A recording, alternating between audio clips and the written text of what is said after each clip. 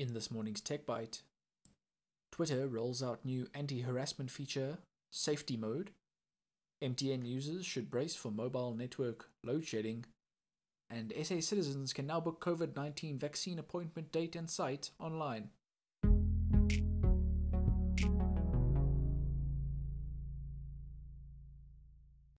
Welcome to Stuff's Tech Bite, a quick wrap-up of all the local and international tech news you might have missed. Like many other social media platforms at the minute, Twitter has been on a bit of a roll when it comes to releasing features to help its users feel safer. The microblogging platform has now revealed its newest and possibly most assertive safety feature yet, Safety Mode. A feature with the name Safety Mode doesn't sound all that threatening to would-be harassers, but in practice it seems like it has a lot of firepower. According to Twitter's official announcement, the feature will temporarily block accounts for a week if it catches them using harmful language, or if it notices them repeatedly sending uninvited replies or mentions.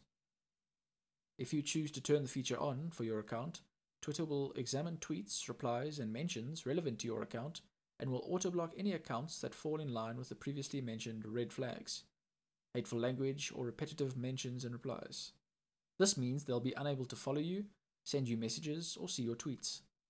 Safety mode systems also take into account your account's existing relationships with others, so it won't consider repetitive messages from, say, a close friend, whom you interact with regularly, as an indicator of potential harassment. Twitter does acknowledge that there's some room for error with this feature, so you'll be notified whenever safety mode auto-blocks an account. You'll then be able to review the reasons why, and also manually disable the auto-block via your settings. Furthermore, the feature isn't getting a full-fledged release just yet. Twitter presumably still thinks it has some kinks to iron out. Safety mode is currently available to a small feedback group on iOS, Android, and Twitter.com, beginning with accounts that have English language settings enabled.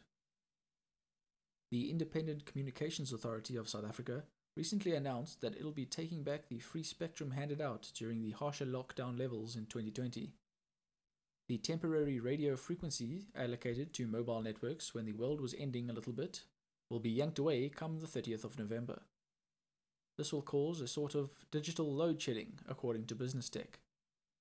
Back in April 2020, ICASA made additional temporary spectrum available to help mobile networks cope with the troves of people suddenly working from home. Residential network infrastructure just wasn't ready for this type of influx. But the important word there is temporary. It had to end at some point. This week, operators received an email detailing how they should get off the free spectrum before the 30th of November. According to Business Tech, MTN's exec for corporate affairs, Jackie O'Sullivan, says, since the start of the pandemic, the amount of data traffic that MTN has needed to carry for its customers has more than doubled. Removing the temporary spectrum when the pandemic remains a reality for all South Africans, and before ICASA completes the spectrum auction, will have a significant impact on data supply to South Africans. The company is arguing that the emergency spectrum allocation should be extended in parallel with the extension of the national state of disaster.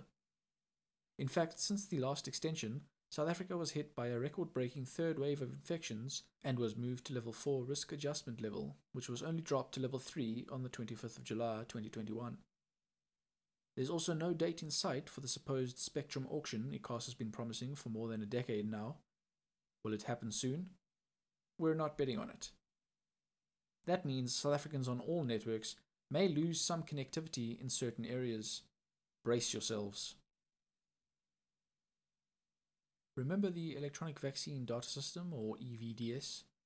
The online government platform was rolled out in 2020, which aimed to help manage public vaccinations against COVID-19. Initially, it just collected data and sent out notifications of vaccine appointments, but now users can book a date and site that suits them. The Department of Health announced that as of the 1st of September 2021, its digital platform will now allow South Africans to register for the vaccine, book a date, and choose a vaccination site.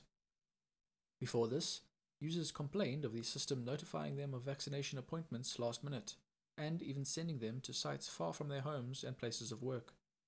Some reported getting a notification the evening before the day of the appointment that was assigned to them by the department.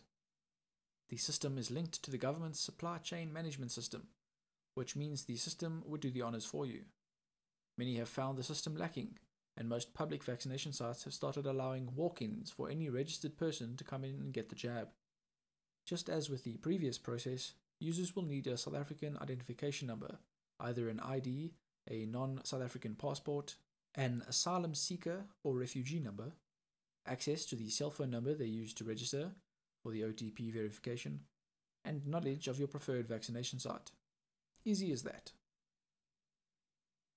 Thanks for listening to Stuff's Tech Bite.